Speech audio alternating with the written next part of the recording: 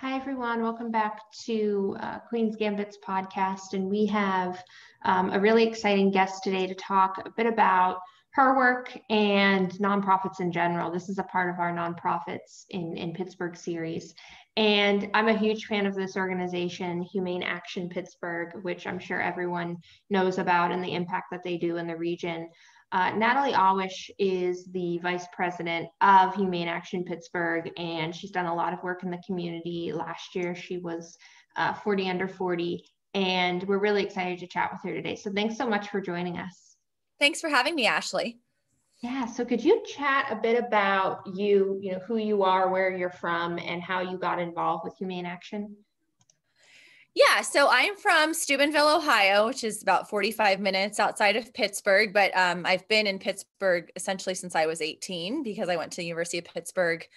My real job, I guess, if you want to call it that, is I am a math professor, mostly at Point Park University, but I love animals. And so maybe 15 years or so ago, I got involved very peripherally in animal protection just by volunteering at my local shelter.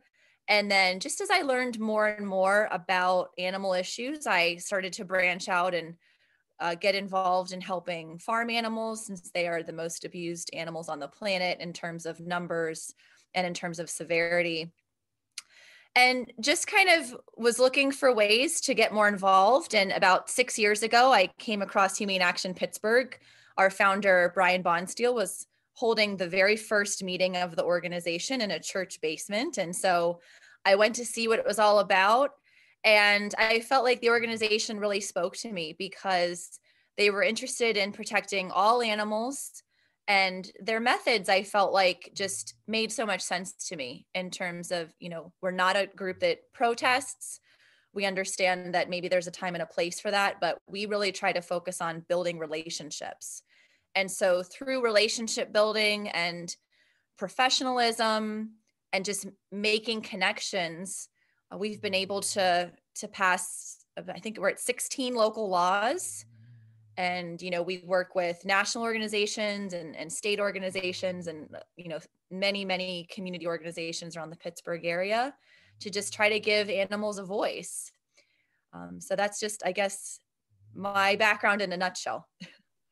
That's amazing. And, it's really interesting too, because, nonprofits are all about the relationship building, and your work is so grounded in that. And I think that's why you've been so successful so far. Yeah, I think so. We've really made it a point to stay completely nonpartisan. So we work with a lot of legislators, and we work with legislators on both sides of the aisle. And, we do talk with people in the industry and try to build relationships with them. And I think that that's something that was kind of lacking with other animal organizations that I encountered. A lot of them, I think, tend to kind of be based a little bit more on conflict. And we try to bridge the gap to show people that we can be reasonable, we can be professional, we can be nonpartisan. So those are values that are really important to us. Absolutely. And so how has COVID impacted the work that you do? So many nonprofits have been struggling. And when we think about how animals have been impacted by COVID, what has your experiences been like? Yeah, well, we've been working harder than ever, but it is difficult to get some people to take our issues seriously right now because people are just so busy in dealing with COVID, which we completely understand. But of course, animals are still suffering, and in some ways they're suffering even worse than before. So we want to make sure that they're not being completely neglected. And then I'm sure, like all organizations, our fundraising has taken a hit. We typically have a yearly gala that we had to cancel. We decided not to do it virtually. We used to hold community meetings every 6 weeks where members of the general public could come and hear about what we're doing. And also we would give homework that just, the average busy person can do. So, call your legislators and ask them to co-sponsor this bill or that bill. And we first moved things to Zoom, but we found our attendance really dropped. I think people are just kind of zoomed out. And so, probably just similar struggles to what other nonprofits are going through. But we're hoping that, maybe in 2021, when a vaccine is more available, that, animals can become more of a priority to legislators and policymakers again. Absolutely. Do you have a favorite memory of, during your time of working with Humane Pittsburgh? Yeah, actually, that's a really easy question for me to answer. One of the first priorities that Humane Action set 6 years ago was we wanted to get rid of animal circuses in town. At the time, we had the Ringling Brothers and the Shriner Circus and a couple other smaller ones that would come to town on occasion. And as most people listening, I'm sure know, it's just a very, very cruel industry. I mean, these animals are just beaten and broken, stolen from their mothers at a young age, live in chains. I won't go on just because it is so terrible.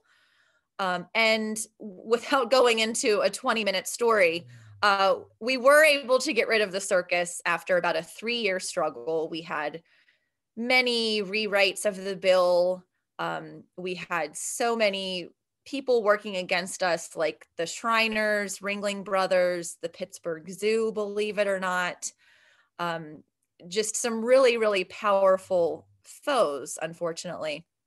And I remember being at the city council meeting where they were finally voting on our Bullhook Plus ban, which essentially just bans instruments that inflict pain on these circus animals. And you can't hold a circus without these pain inflicting instruments. And we got the vote. And I just remember breaking down because it had been such a struggle. And there were so many times when we wanted to give up and we just didn't think we could do it.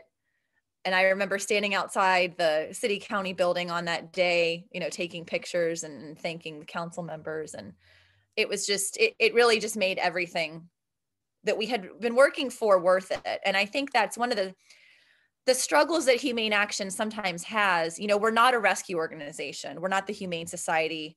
We aren't taking in stray animals and helping them find homes. I think sometimes it's tough because a lot of our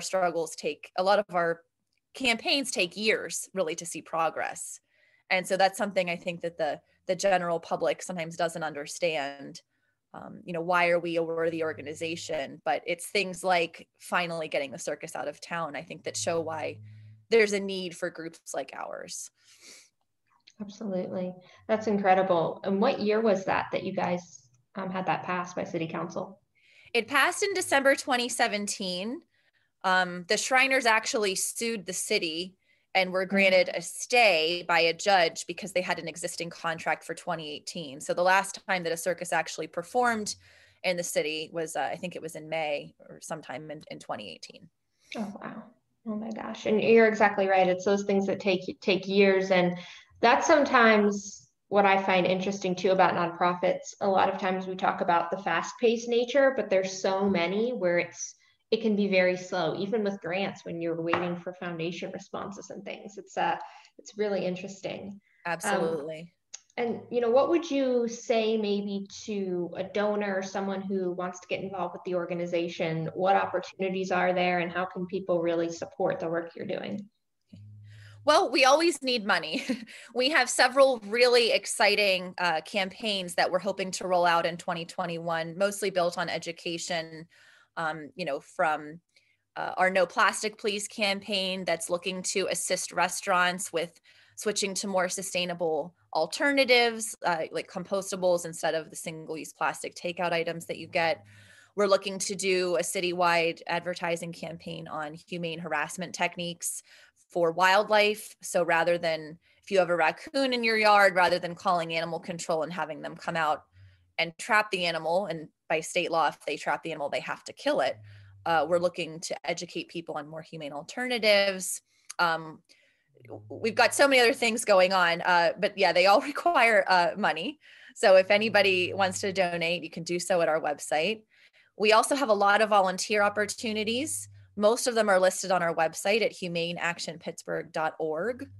And we have volunteer opportunities ranging from people that, maybe just want to give a few hours a month to people that want to give a few hours a week.